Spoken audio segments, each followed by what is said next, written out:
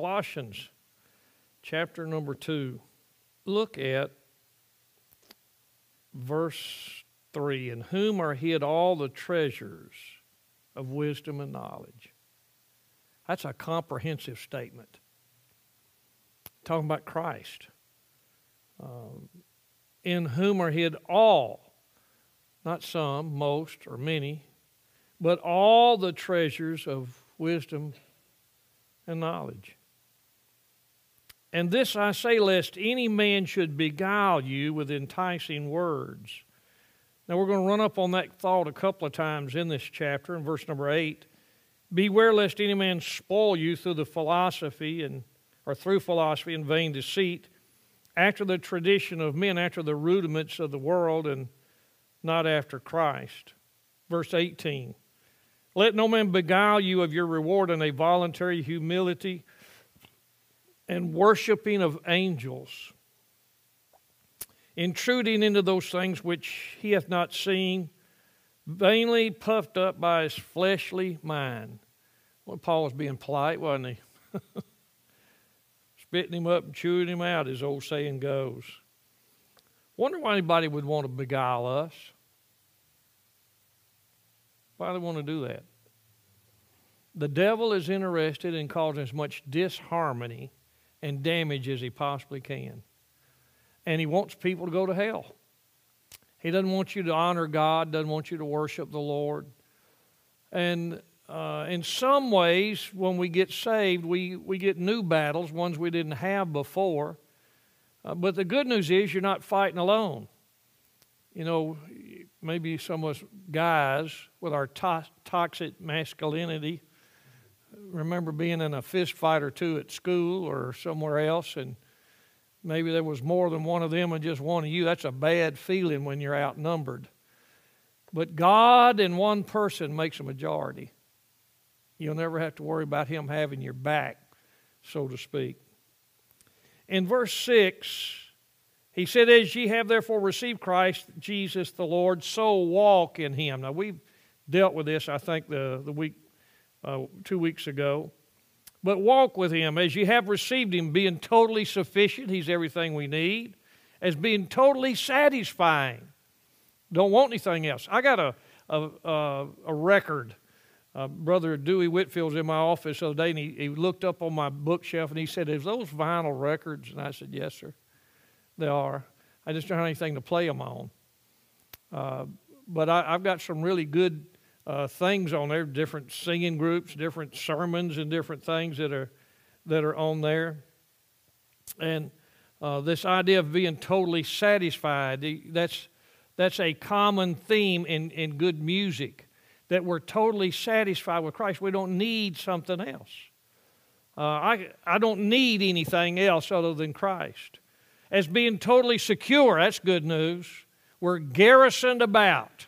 1 Peter chapter number 1. So we're going to walk with him. Walk has the idea of follow, to be occupied with, to make due use of opportunities to conduct one's life in a certain manner. We're going to walk with him. We're to do it as good students.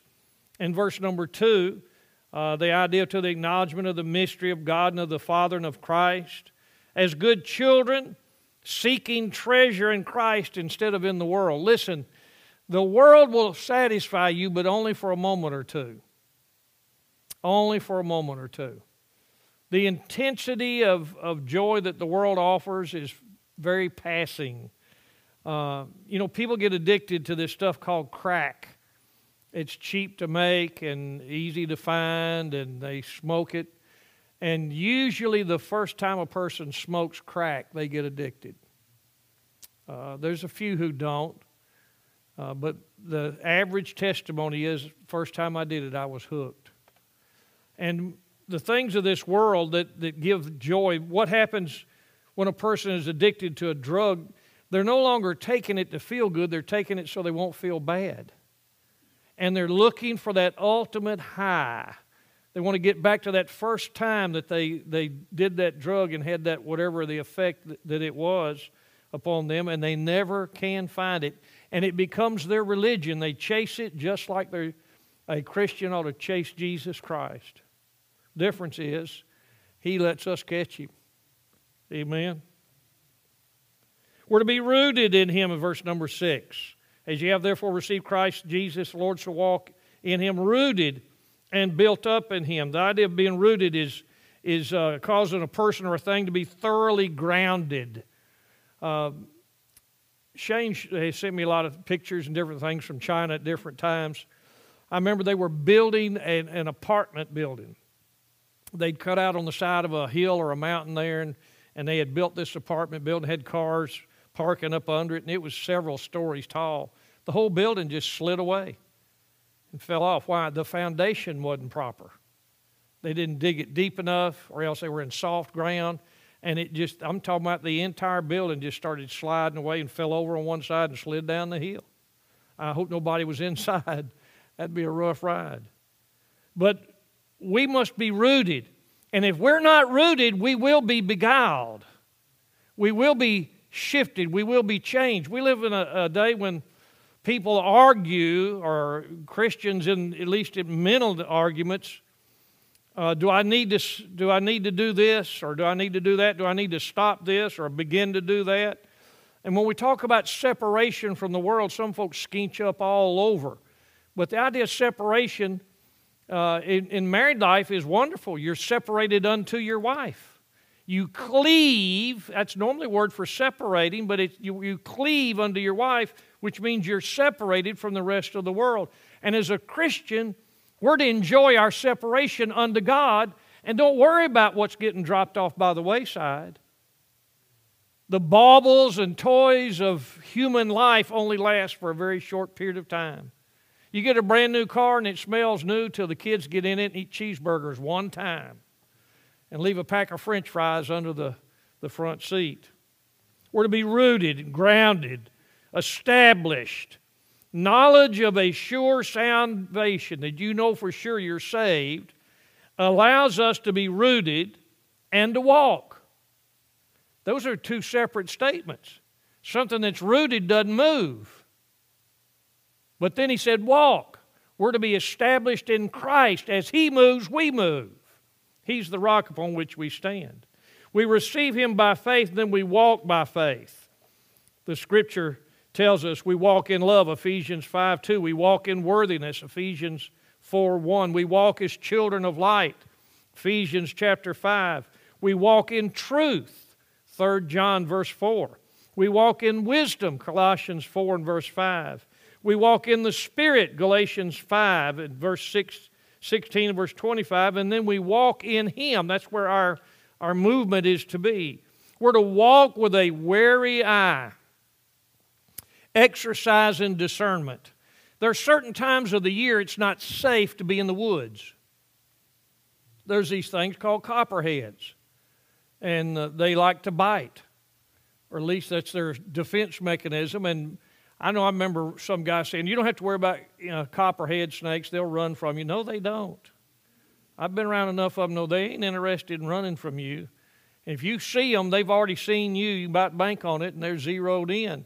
And so it's unsafe to go in the woods. But if you're going hunting, something in the woods you need to be doing, what do? You look.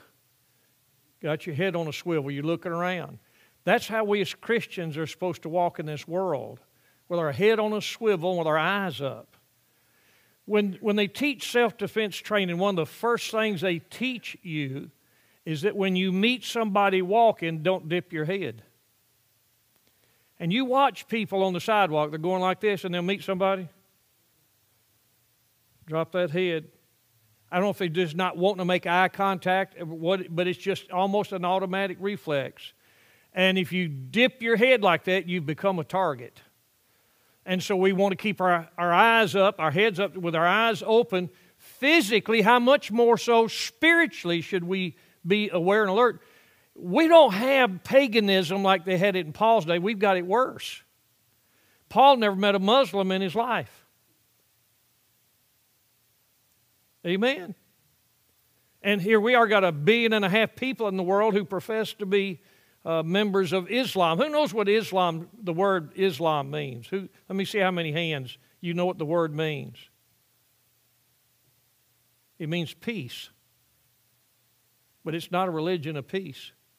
Not at all. We want to be safe from the seducer.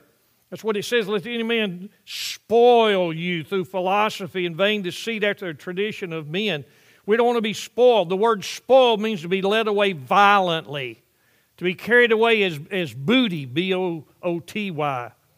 1 Timothy chapter 6 and verse 20. Look over there in 1 Timothy for just a minute.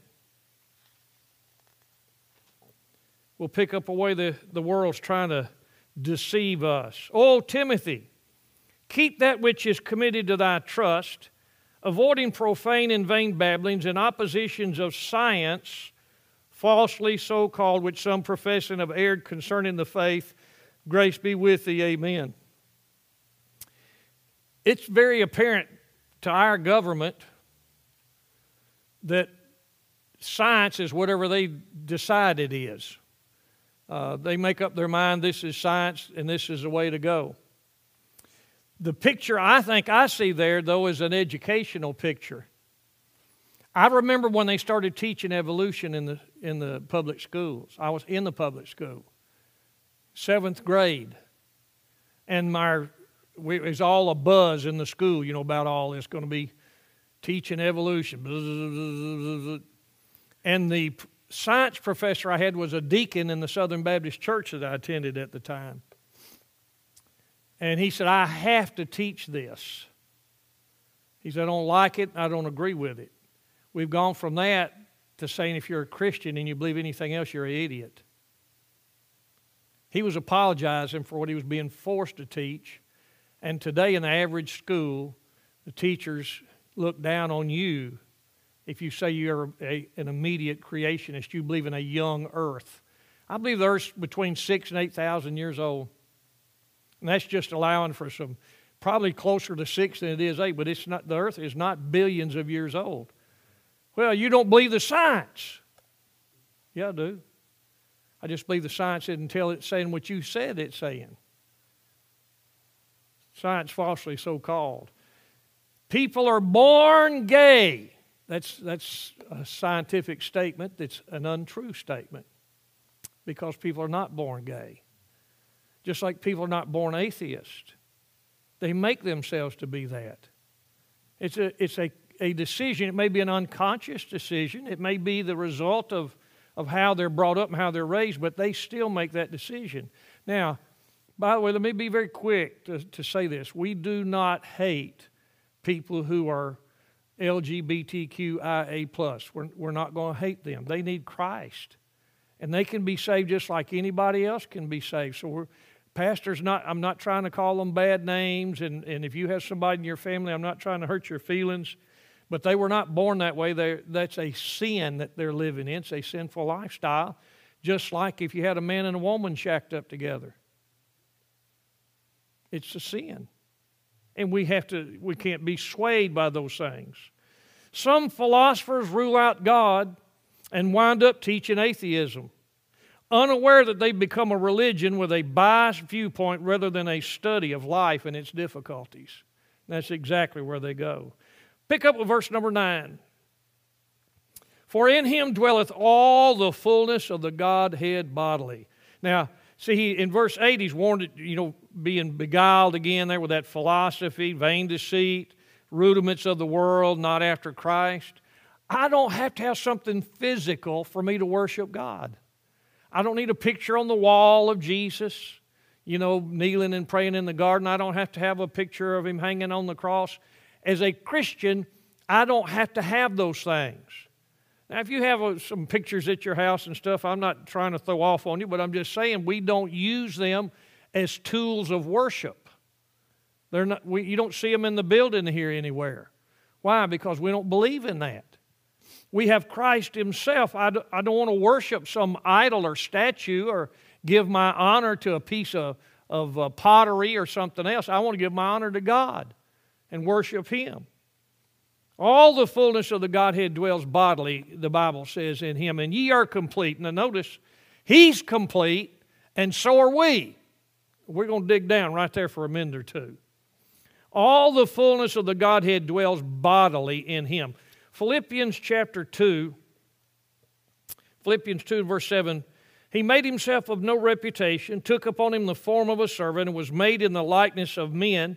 And being found in fashion as a man, he humbled himself and became obedient unto death, even the death of the cross. Wherefore God also hath highly exalted him and given him a name which is above every name, that at the name of Jesus every knee should bow, things in heaven and things in earth, things under the earth, and that every tongue should confess that Jesus Christ is Lord, to the glory of God the Father. But that verse 7 in Philippians 2, made himself of no reputation. There's a theory called the kenosis theory or the kinetic theory. Anybody heard that terminology? The kinetic theory says that Christ emptied himself of some of his attributes while he was here on earth. I believe that to be heresy. Now, I'm not saying that makes people to be unsaved, but I believe that is a heretical view of Scripture. He limited the use of his attributes. He did not empty himself. He couldn't empty himself. Titus chapter number 1, God which cannot lie. We sometimes say God can do anything. I say it, don't you? But the truth of the matter is, there are some things God cannot do in the sense of anything that would violate His own person or nature. He cannot do. God cannot lie. God cannot be ungracious. God cannot be unloving. All those things are part of who He is.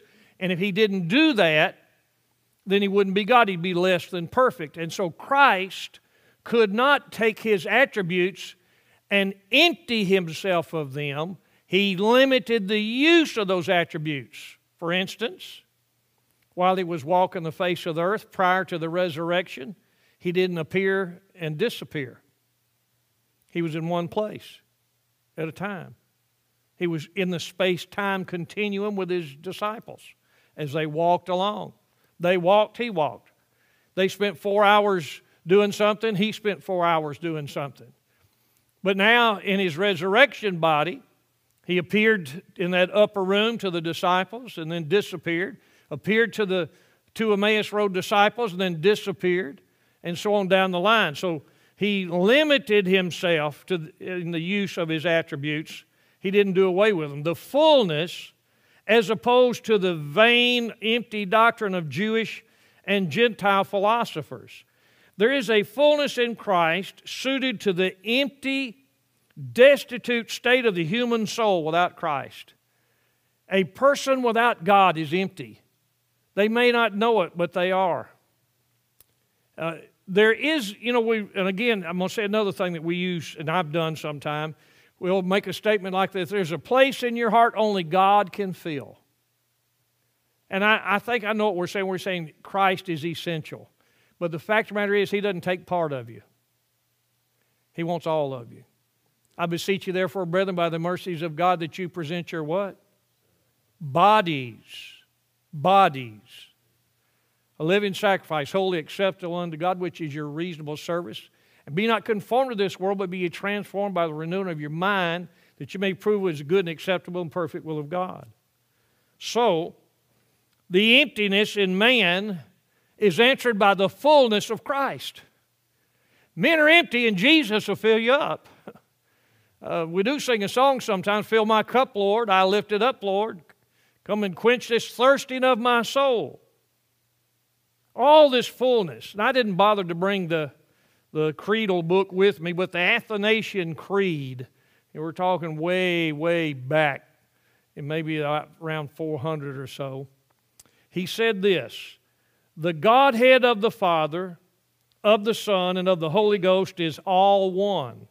The glory equal, the majesty co-eternal. And you'll find the early church did a lot of creeds, statements of doctrine to define specifically what they believed. And I believe that Jesus is the Christ, the Son of the living God, virgin born, sinless life, sacrificial death, bodily resurrection, and bodily return. That's my faith. I have no problem saying that, and I have no problem living with that. As opposed to types and shadows, God is revealed in His fullness in Christ. He's manifest in the physical presence of Jesus Christ. When Jesus spoke, that was the voice of God. Notice what verse 10 says. He's full, and ye are complete in Him, which is the head of all principality and power. The word there for full or complete is where we get our word plethora. You know, there's a plethora of options. That means a lot of different things you can do, or a plethora amount of food. I guess you could use that terminology. A cornucopia, we use that term might be a little more familiar. But it means to make replete. Literally to cram a net full. Isn't that good? He's cramming a net full in you. Level up. Satisfy. You're complete in Him. All that you need spiritually, which is your biggest need, is answered in Christ. Every bit of it. We're complete in Him. The picture is of a ship. You know, they built wooden vessels in these days. I'm not sure how big they were. The ark was a pretty good sized piece of artillery. But they would build these wooden ships, and they had to waterproof them, had to be built a certain way, had to be reinforced. You had to put the masts in them and get the canvas sails ready and all those kinds of things before you could go to sea. You had to put plenty of supplies on board, and you don't have the idea of just an open boat. These were boats where you could go down and get out of the weather and different things and find a place to sleep. That's what they built. And so the picture is of a ship fully rigged and equipped for the voyage. We're complete. We got everything we need to make the trip. Everything that we've got to have to get us to heaven, He's already given us. God gave us three things. He gave us the indwelling of the Holy Spirit of God. He gave us the precious Bible. Then He gave us the New Testament local church. And those are the three things that every one of us needs and needs to be a part of. False teaching and philosophy leaves men empty and unsatisfied. How many of y'all had a course in philosophy? Come on now. Let me see some palms. All right. SES Percipi, do you remember that one? To be is to be known.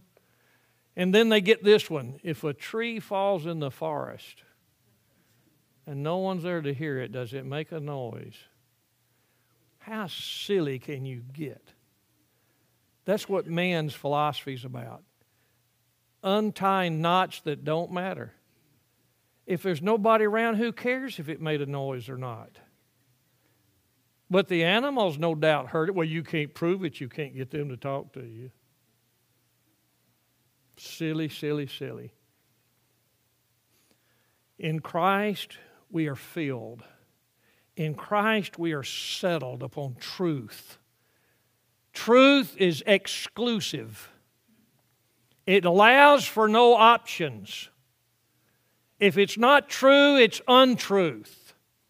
And this Bible is the truth. And in Jesus are hid all the treasures of wisdom and knowledge, the Bible says. And in Him all fullness dwells, and because He's full, we're full. We're complete in Him. We're not partially saved, we're all the way saved. God's not in the process of saving me. He's already saved me. Dr. Seitler used to say, you're 2/3 saved. First time I heard him say it, I thought, what's he talking about? He said, your soul and your spirit's saved, but your body hadn't quite made it yet. We're still dragging this thing around. But it shall be. According to Romans chapter number 8, He has already seen us glorified. In our men's Bible study Monday night, we were talking about who did John see in Revelation 19. He hears this great multitude, and there's so many that it sounds like the thunderstorm in heaven with the saints of God shouting. And he didn't look out there and just see a mass of faceless blob-type people, you know. He saw us. Hebrews chapter number 12, Jesus died on the cross, who for the joy that was set before Him endured the cross, despising the shame, and is set down on the right hand of the throne of God. Well, who's the joy, or what's the joy? Us. He died for us. And he was, according to Isaiah 53, see the travail of his soul and be satisfied with what he's bought. Sometimes I feel like we're a ragtag army, so to speak, not much in the eyes of the world. Then I remember who bought us. I remember whose side we're on. Amen. When it comes time to fight, he's going to say, get on them horses, children. And we're going to come down out of heaven. And the general, the King of Kings and Lord of Lords is going to do the fighting. And we're going to do the cheering. Won't be anything for us to do. We're complete in him. I don't have to earn my salvation. It's already been given. I need to work at some things in my life, and sanctification and dedication and consecration. But in salvation, that's done. That's total. It's stamped paid in full. For us to be filled, he must be the fullness of the Godhead, and he is. Verse 11. In whom also ye are circumcised with a circumcision made without hands, in putting off the body of the sins of the flesh by the circumcision of Christ. Then he goes on and talks about being buried with him in baptism. Time's getting away. But let me give you this right quick. The circumcision he's talking about, it's not a removal of some skin and flesh. We're all adults here. We understand what we're talking about. But he's talking about cutting off the body of sin, doing away. When you get saved, you get a new nature. The old nature is abandoned. It doesn't get saved. It doesn't get born again. You get a new nature, a new man on the inside. And so what's going to happen, there's already been the cut made because we're joined with Christ. But that moment that you leave this world and you leave behind your old flesh nature, that circumcision will be total and complete. When the rapture takes place, we're going to leave behind the fleshly body and have a glorified, perfect body. We're to be separated unto Christ. That which disconnects us, that alone, being separated unto Christ, is that which separates us from the world. I'll use a little illustration and then I'll be done. If God is over here, and the world's over here, and here I am in the middle, and I hear the voice of the world, and I turn that direction, what am I doing? Turning my back on God. And I'm separating from him, and separating unto the world. But as a born-again man with a hunger, weak and frail though we may be, we turn our face towards our Savior. We're leaving the world behind us. We need to quit looking where the world is and see how far they've gone and gauge in our spirituality by how close we are to them. We're to gauge our spirituality not how far we are away from the world, but how close we are to God. Being separated unto him, which means the things of the world will just drop off on their own. When I got saved, a fella came to my house with a pound of marijuana. And he came through the door and said, we're going to get high, high, high. And I said, I need to tell you something. And I started telling him what Jesus had done for me. And he just looked at me real odd and backed out the door. Didn't think I'd ever hear you talk like that. And off he went, and I didn't see him for over 20 years. When I saw him, he'd gotten right with God. But I didn't have to turn my back on him. I didn't have to turn my back on pot smoking. I was turning to Jesus. And the rest of that stuff just went away. Didn't have an appetite for it. Didn't want it again. Wasn't interested in the buzz. I was interested in something else called Jesus. I was interested in worship and trying to find out what I could do in worship. I was interested in praying and spending time talking to him and coming into his presence. Now, I hadn't been perfect at it, but I've never wanted to go back to how I lived. Never wanted to. Jesus set me free. Hallelujah. May we pray. Father, thank you for your word. Lord, I'm ashamed of the things I did before I got converted. I'm so glad They are under the blood as well as all my present and future sins. Hallelujah, what a Savior. In Christ's name we pray. Amen.